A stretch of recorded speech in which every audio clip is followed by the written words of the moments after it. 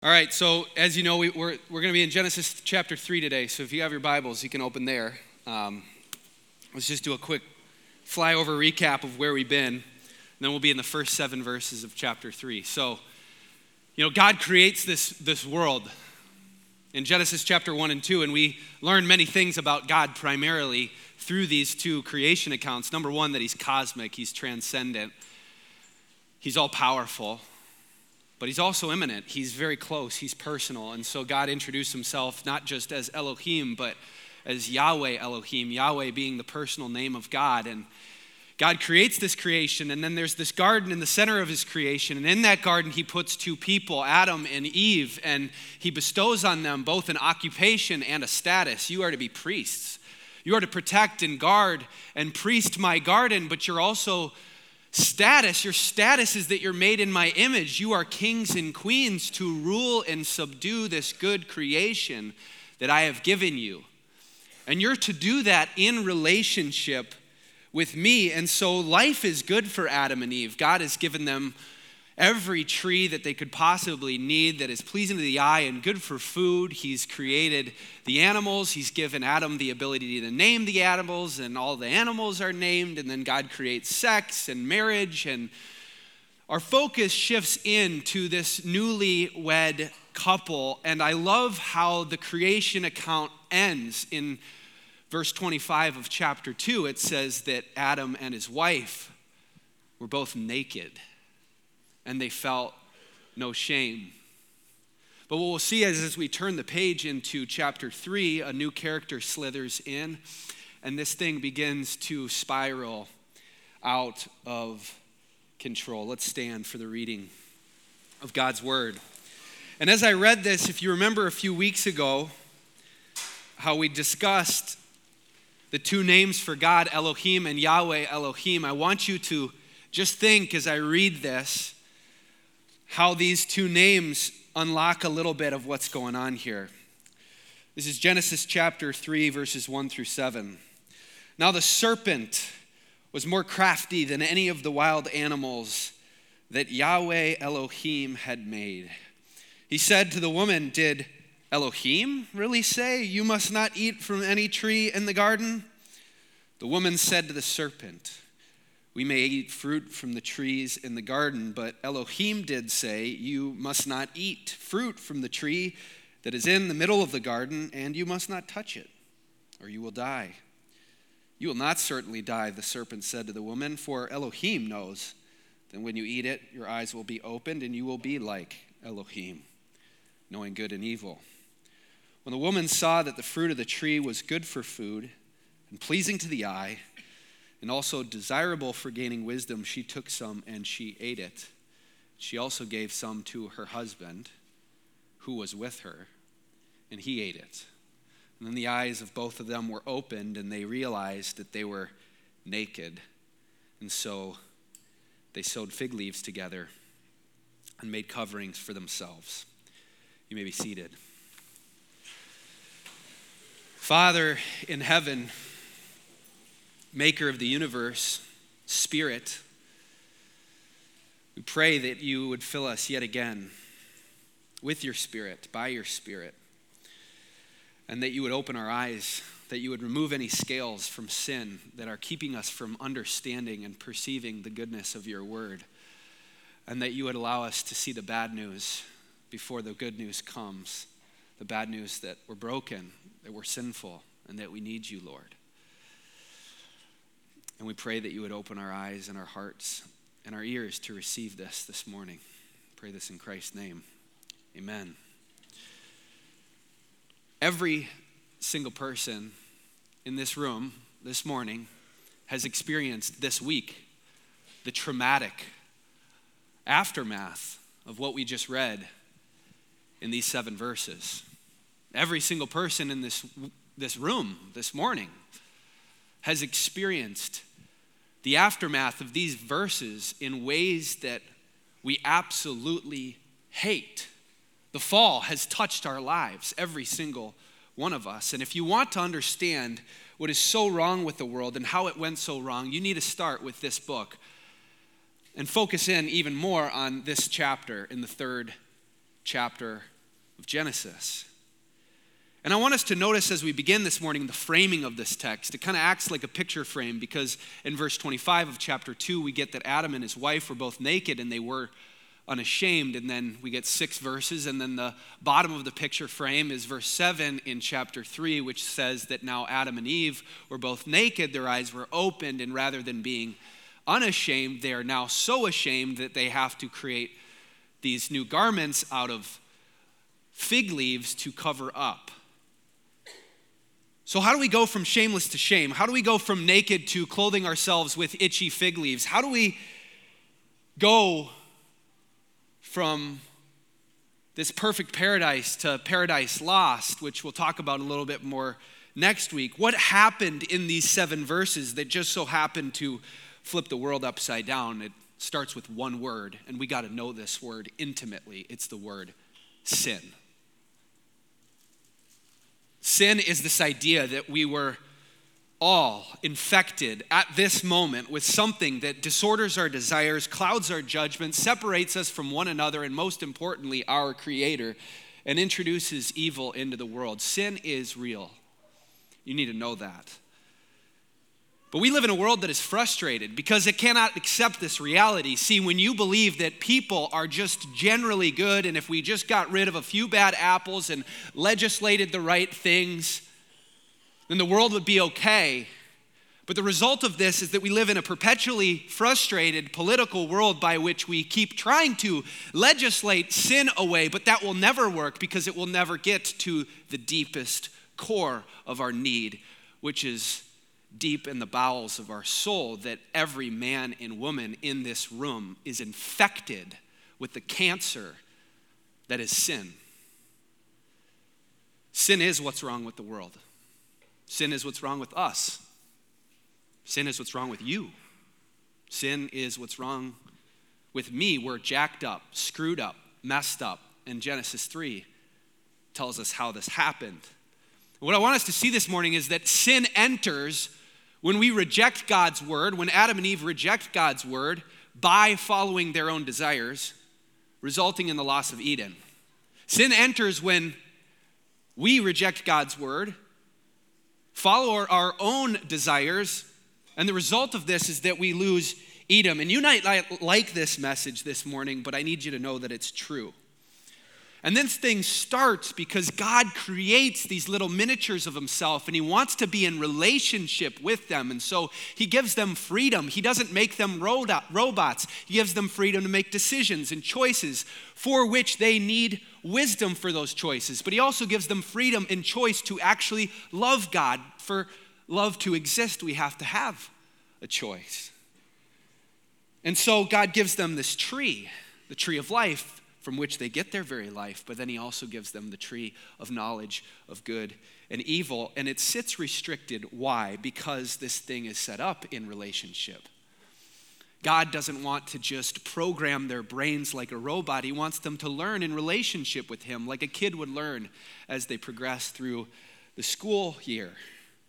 God doesn't just create the world and then step back from it as if he's detached from it. No, he creates the world and creates his people to live with them, to be involved in their lives. And so this restricted tree represents this constant choice that Adam and Eve are going to have. There are 2 different ways of learning good and evil. I can take it for myself because it's good in my own eyes, or I'll allow God in his own time to give me the knowledge of good and evil so that I might rule like him, be a good reflection of him in relationship with him. The problem is that into this story slithers a new character, the serpent. And the serpent stands opposed both to Adam and Eve, but most importantly to God. And I need you to know this morning that this isn't just a snake. This is Satan. And like this crested farm road that has 2 equally dangerous ditches on both sides, C.S. Lewis says there's 2 ways and 2 erroneous ways to really think about Satan. Either one, we give him all of the credit for all of the wrong in the world. We think about him far too much, or we fall into the other dangerous ditch, which is to pay him no attention at all, pretend that he doesn't exist, that he's not real, that he's not against you, And both of these things can have grave consequences when we begin to believe them. But if we stay on the line of Scripture and we hold to that line, we are told that Satan is real. He stands not only against God, but he's against you, and he hates that God has put his image and bestowed it on you. He exists to kill, steal, and destroy, and he would love nothing more than for the world to descend into utter chaos, and we see it start right here in the 3rd chapter of God's word. But more than who Satan is, I want you to see how he works in this passage. How does he work? Does he get a baseball bat out and start swinging it at Adam and Eve? No, he just uses his words. And Rod pointed this out last week. According to this guy named Saul Alinsky, who wrote Rules for Radicals, he claimed that whoever controls the language has all of the power. And I believe that he is right, because think about the goodness of words when they're spoken in goodness. God creates the world by his very speech, and then he gives speech to Adam, and Adam gives the animals identity by naming them. But if the reverse is also true, our words can simply create these worlds in which anybody can believe anything. It can turn anyone or anything into a monster. It can set family feuds up. It can even start world wars. This is the power of our words. And now the serpent harnesses the power of words and uses language to introduce confusion and to draw Adam and Eve under his control. This is the world's first gaslighting. Now, that word has been used and abused far too much to basically mean anything that I don't like that you say is you gaslighting me. That's not what that means. But when we look at the classical definition of gaslighting, which is where false information is presented to the victim, making them doubt their own memory, perception, and quite often their own sanity. Why? For the sake of control. That's exactly what the serpent is doing.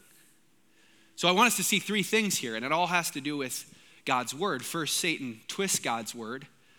Second, Eve confuses God's word. And lastly, Adam is silent with God's word. He doesn't speak God's word. And Satan starts by saying, did God really say you must not eat from any tree in the garden? Are you sure, Eve?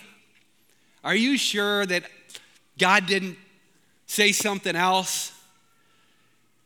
Can you feel that? Can you feel the snake today? Did God really say? Did God really say that you are to love your enemies and bless those that persecute you? Did God really say that whatever you do for the least of these, you do for me? Did God really say he created mankind in his own image, male and female, and only male and female he created them? And they were fearfully and wonderfully made. Did God really say that every human being was knit together in their mother's womb, and that is where life begins? Did God really say that? Did Jesus really say, whoever curses their brother or sister is cursed? Whoever has lust in their eyes has committed adultery. Whoever gets and harbors anger in their heart might as well be a murderer. Did God really say, I am, through Christ, I am the way, the truth, and the life? No one, not one, will come to the Father except through me and me alone. Did God really say that? Are you sure that God said that? Can you hear him today? He's speaking just like he did then. See, the temptation that Adam and Eve face is the same temptation that we face today, which happened this morning. It will happen tomorrow. It's happening right now. Satan exists to sow seeds of doubt in your life about God's word. Because what Satan is really doing is he's trying to put Eve in a position where she gets to be the authority and judge over God's word. God's word's not authoritative. It's subject to what you think, Eve. You decide what God said. You decide good and evil for yourself, which is exactly what she does. Because while Satan twists God's word, Eve confuses God's word, because notice her response. Verse 2, the woman said to the serpent, "We may eat the fruit of the trees in the garden, but God did say, you must not eat fruit from the tree that is in the middle of the garden, and you must not touch it, or you will die." So God says, you may eat of every tree in the garden. I gave you everything that you need. Eve just says, he gave us the trees in general. God said, you don't eat of the one tree. Just don't eat of that one tree. And Eve says, God said, you can't eat of that tree and you can't touch it. And then God said, my name is Yahweh. This is my personal name.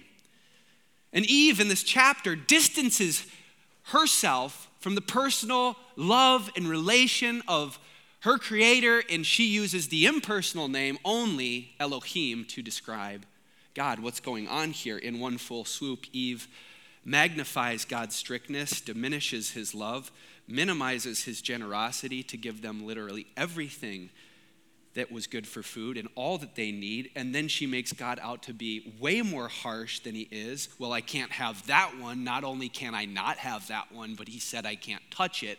God never said that. And do you see how crafty the serpent is? He comes in and he just twists God's word a little bit, and Eve takes it and she runs with it, and we get the Bible's first Pharisee. But what I want to know is, where the heck is Adam?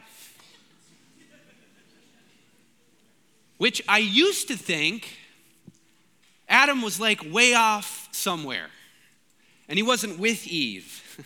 But if you read verse 6, unfortunately that's not the case, because Adam is right next to Eve. Bro, what are you doing? You're off in La La Land.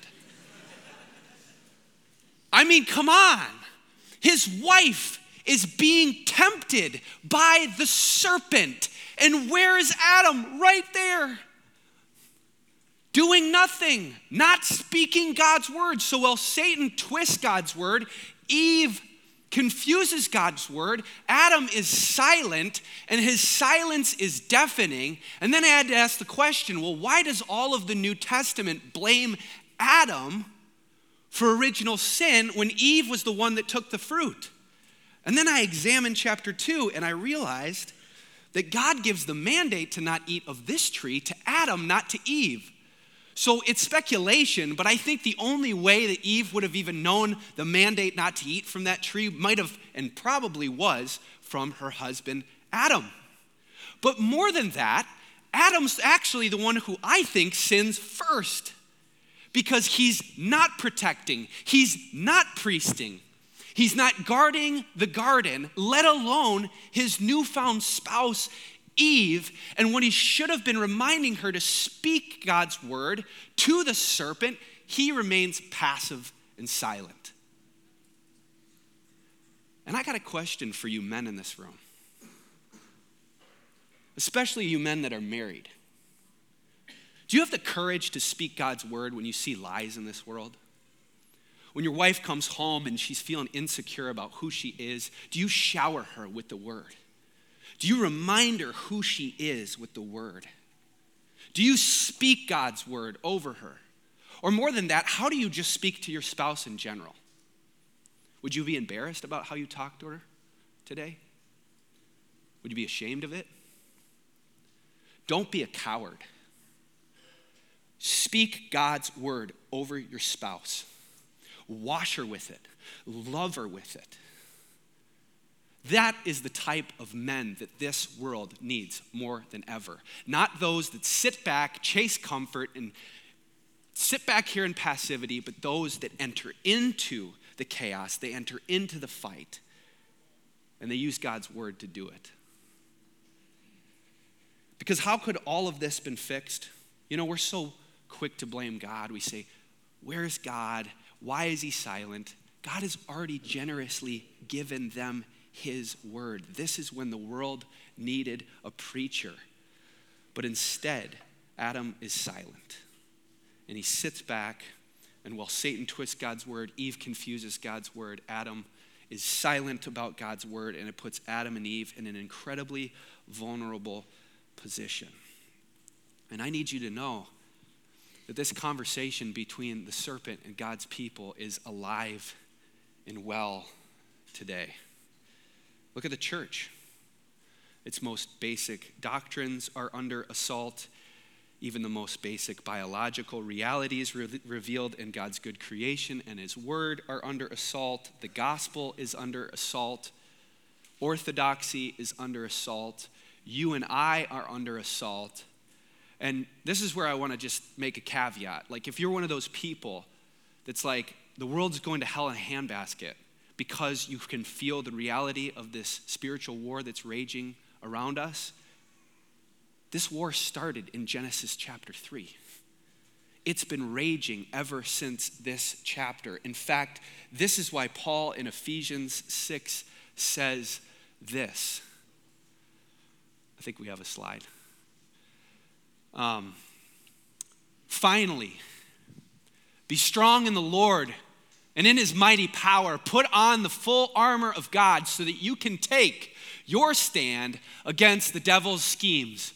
For our struggle is not against flesh and blood, but against the rulers, against the authorities, against the powers of this dark world, and against the spiritual forces of evil in the heavenly realms. Therefore, put on the full armor of God, so that when the day of evil comes, you may be able to stand your ground. And after you have done everything to stand, and then he goes on and talks about all of these defensive pieces of equipment that we can put on: the armor of God, the helmet of salvation, the belt of truth, breastplate of righteousness. But we have one weapon and only one weapon, and he says this: it is the sword of the Spirit, the word of God.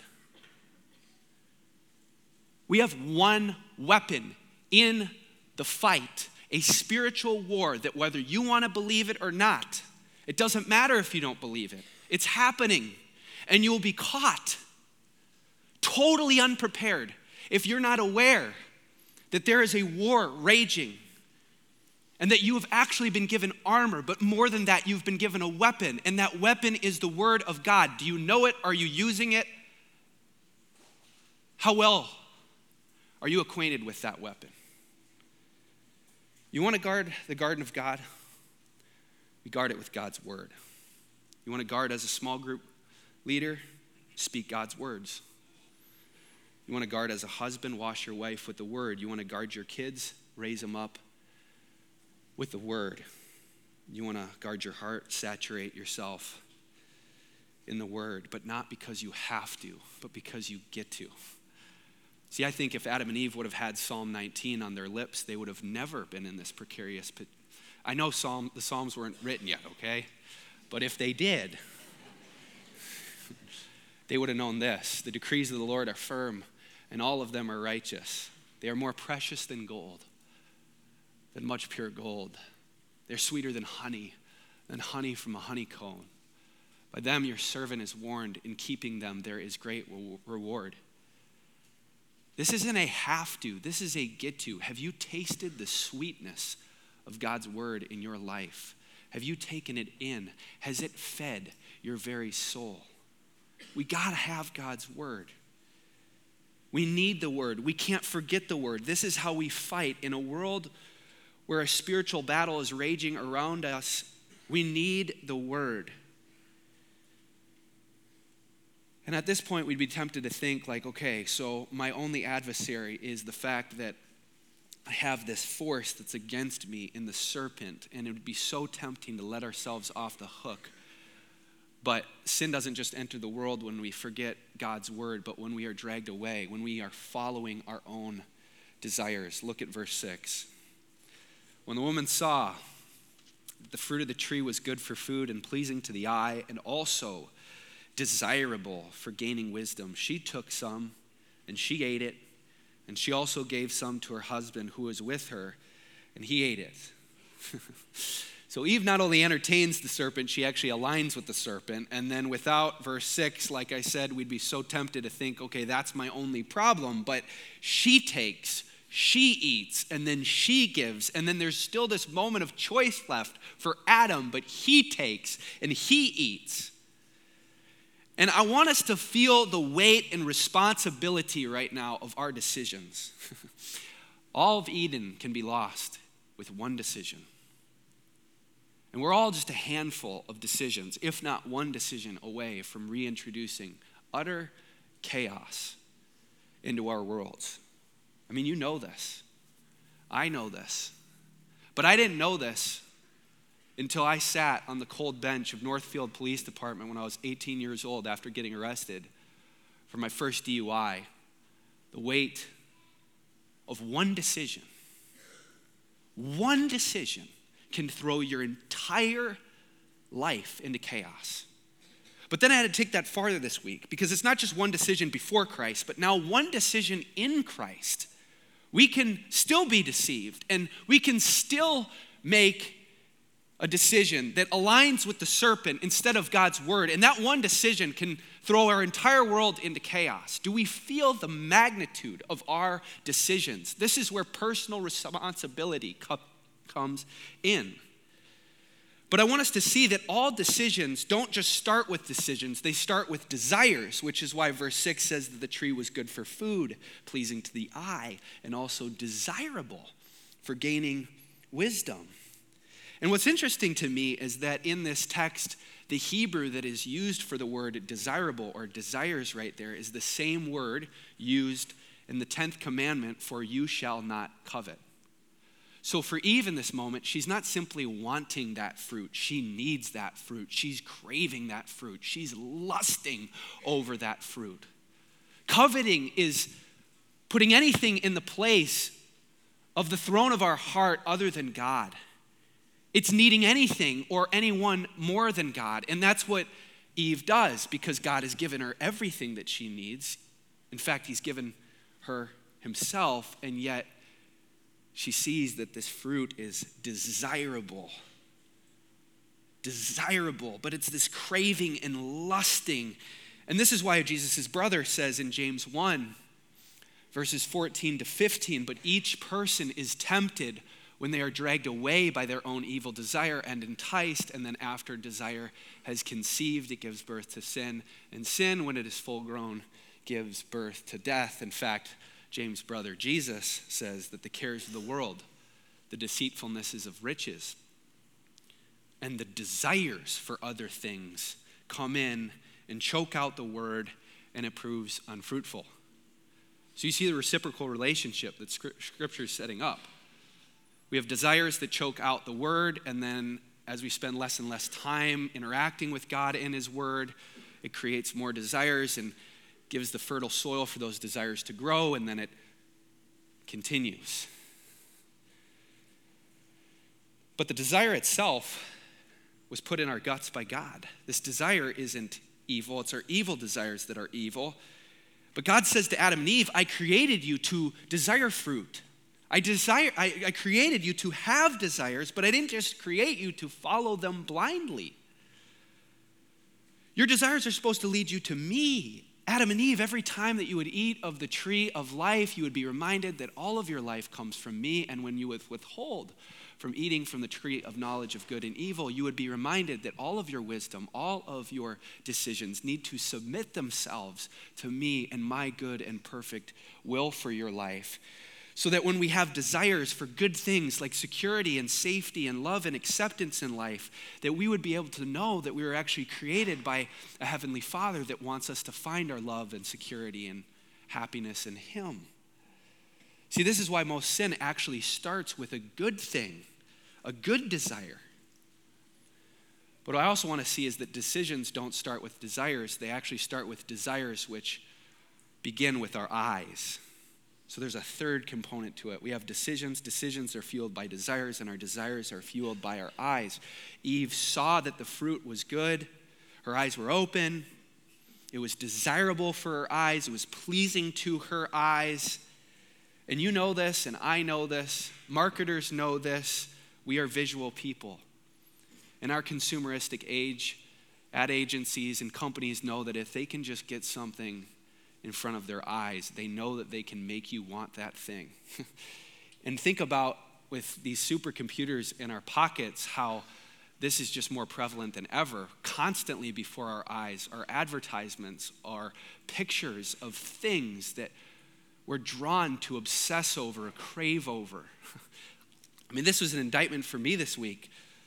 On the Locker Room podcast, they talked about last week how we have been doing a little bit of work on our house, and AI knows this. Google knows this. The eye in the sky, Google. And it's amazing how my phone all of a sudden this week just started showing me multi-million-dollar houses, and all of a sudden I was like, I hate my house.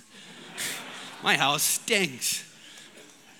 And my house doesn't stink. It's beautiful, and it's a wonderful place to raise my 2 girls and be with my wife, and it's so much more than we could ever ask for or imagine. But all of a sudden, when I see all of these things, I start to covet.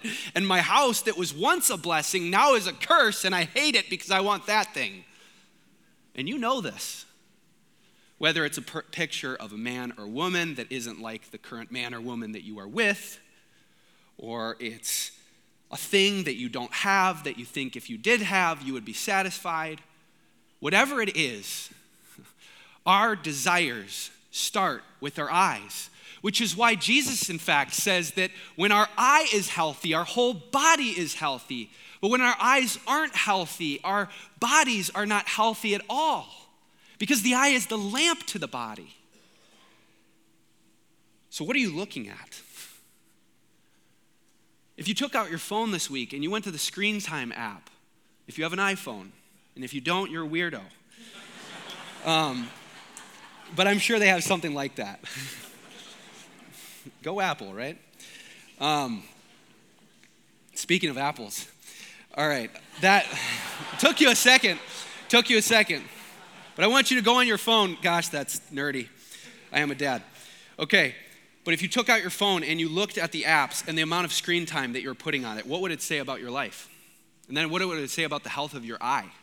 And then how would that directly correlate to the actions in your life, how satisfied you are with life? Have you ever considered that? Because again, the eyes unlock our desires, and our desires lead to decisions, and those decisions, when sinful, create chaos in the world. See, for Eve, it was the fruit that God said that she didn't need. Eve, you don't need this fruit. Just trust me. You don't need it. At least not right now. But she coveted it. She wanted it, so she took it, she ate it, and then she gave. And the result is the beginning of the cataclysmic loss of Eden that starts in verse 7. Then the eyes of both of them were opened, and they realized they were naked. So they sewed fig leaves together, and they made coverings for themselves. See, the first part of losing Eden is the introduction of shame. And I almost don't even have to talk about shame, because you know what shame is when you feel it. It's just in us. Since the beginning of the garden, shame is this feeling of utter and complete nakedness and exposure, by which there's this intrusive force that creates chaos in our mind, isolation in our relationships with others and God, and just chaos in our soul. And words can't do it justice, because we just see the effects of it, don't we, right? Like Adam and Eve, they feel this shame, and so they make pants for themselves, and they sew these fig leaves together, and they cover themselves. And that's what we do with shame, right? Shame is anything that stiff-arms someone else from seeing me, that acts as this shield to block out other people. It's this feeling of utter isolation, and the proof and result of the shame that started here in Chapter 3 of the Bible is that we're all wearing clothes here today, but the reality is that we now do this in much more sophisticated ways, don't we?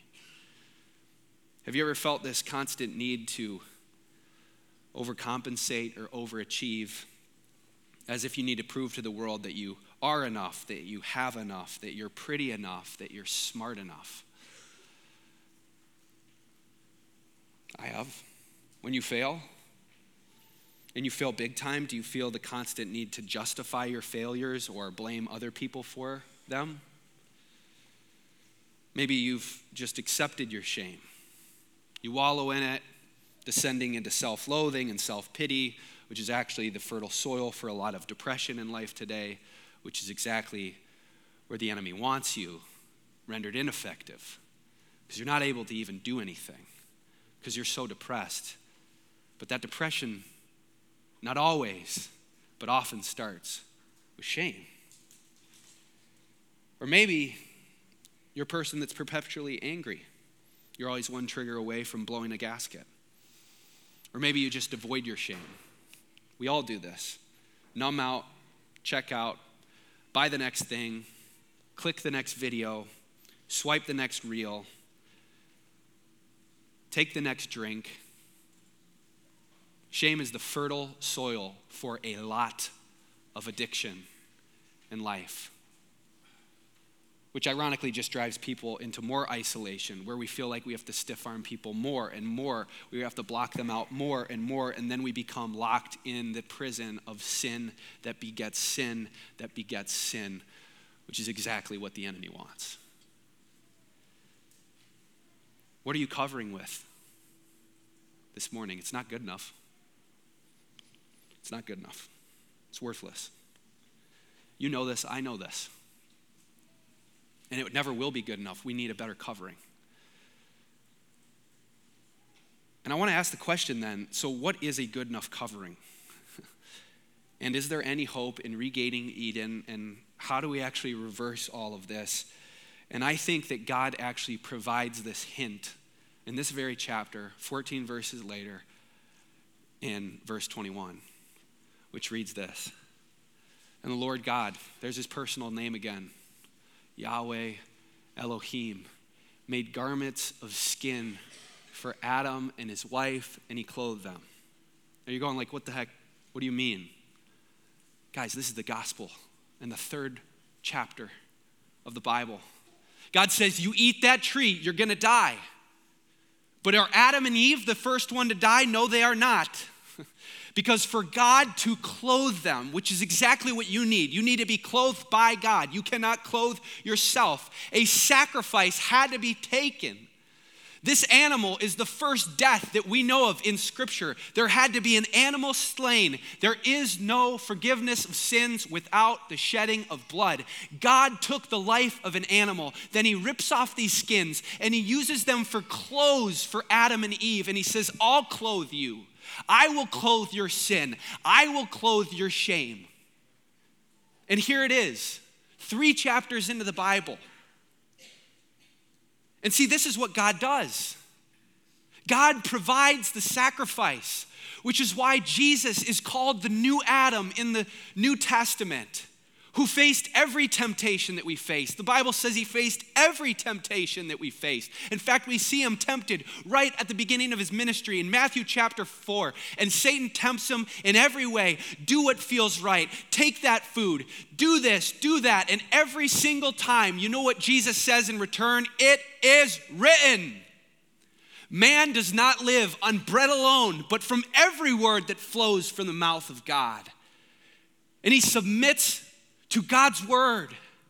And then in a different garden test, the garden before he was crucified, at the Garden of Gethsemane, Jesus is tempted to give way to all of the desires that he is feeling in his bones, leading to anxiety. He's sweating drops of blood because he can feel the cup of God's wrath that is coming towards him like a freight train. And what does he say? Not my will, but your will be done. He submits every single desire to his heavenly Father, but not because he has to, because he knows the love of the Father. He trusts the Father, and because of it, he is crucified, and the snake is stomped. And every person is now able to receive the full forgiveness of a God who is crucified on their behalf. And the cross says, not only is there a solution to your sin, but there's a solution to your shame. Because as God hangs on that cross, he says, I see every single thing that you think I don't see, that you don't want your friends to see. I see it all, but I love you so much that I'm giving my life. Do you know that love that takes care of all your sin, all your shame? And he hung naked when we should have been. He took the punishment that we should have. And this is why Christianity is different from every other world religion, because every other world religion says you got to clean yourself up, but not Jesus. Jesus says, you come to me filthy and I will clean you. Though your sins are like scarlet, I will make you white as snow. Somehow the gospel has this purifying, bleaching effect on our lives that even though we are sinners, He has made us saints. He says, I will hunt you down because I love you. And this week I saw this quote from Rest in Peace, Friends star Matthew Perry. He died recently, and he said this: alcoholism didn't care that I was on Friends. Your alcoholism wants you alone. It wants you sick, and it wants to kill you. I think about it like the Joker. The Joker just wants to see the whole world burn. So does alcoholism and addiction. So if you are struggling right now, and it took decades of my life to reveal this, I pray you find someone to talk to, be honest about this with, because the secrets are what kill us. Well, let me read this again, but replacing alcoholism with sin. Sin didn't care that I was on Friends. Your sin wants you alone. It wants you sick, and it wants to kill you. I think about it like the Joker. The Joker just wants to see the whole world burn. So does sin and addiction. So if you are struggling, and it took decades of my life to reveal this, I pray that you find someone to talk to. Be honest about this with, because the secrets are what kill us. This is why Dietrich Bonhoeffer says, he who is alone in his sin is utterly alone. But in the gospel, God puts on flesh and bone, and he gets in your sin. And then he wants to use his church as an incarnation of himself to get in your sin with you. The only place your sin can fester and grow is in the dark. But when you bring it into the light, and you confess to a brother or sister who loves you and cares for you, who can preach the gospel to you, you experience transformation and healing. And this is why in the gospel we are free to actually acknowledge our sin, which leads to guilt, not shame. And that godly guilt leads to sorrow, which leads us to turn and to repent and receive the gospel yet again. Don't you see? This is not just a theological proposition. This is a practical answer. You don't have to be ashamed of your sin anymore. He took our shame. He took our sin. And he crucified it. But then he defeated it because he rose again, so that we would see he is the solution for all sin. He is the solution for all shame. But not only that, the reverse of what we've been talking about is true this morning. If sin enters through that Adam, and grace and truth enters through this Adam, Jesus, and he provides a path back into a garden, but it isn't the Garden of Eden. It's the Garden of Eden 2.0. It's a garden city. It's something even better than Eden. It's what your hearts and my hearts long for, a place with no sin, no sickness, no suffering, no pain, no disease, no depression, no anxiety, nor no addiction, where every tear will be wiped, where every sin will be absolved, where all shame will be cast out, because we will be in the perfect presence of our Heavenly Father yet again. Father in heaven, we need to receive this anew this morning. Your gospel, the gospel, that says that we are known and we are loved, that we are seen and we are chosen, and that while we were still sinners, you died for us, and that we have been saved by your grace. So Lord, I pray that if there's anyone this morning that is wallowing in their shame or even struggling with addiction, that they would come to your altar and they would lay that down, receiving your grace and mercy that we see through your Son, Jesus, who is not just the solution to the Genesis 3 problem, but is actually the revelation of who you have always been. You are a Father who loves and sacrifices for your children, which is what you did in Genesis chapter 3. So God, I pray that if there are any, and I know there are, people in this room that have not received the basic and pure and simple gospel this morning, that you love them and that you gave yourself for them, that they would do that this morning. And we pray this In Christ's name, amen.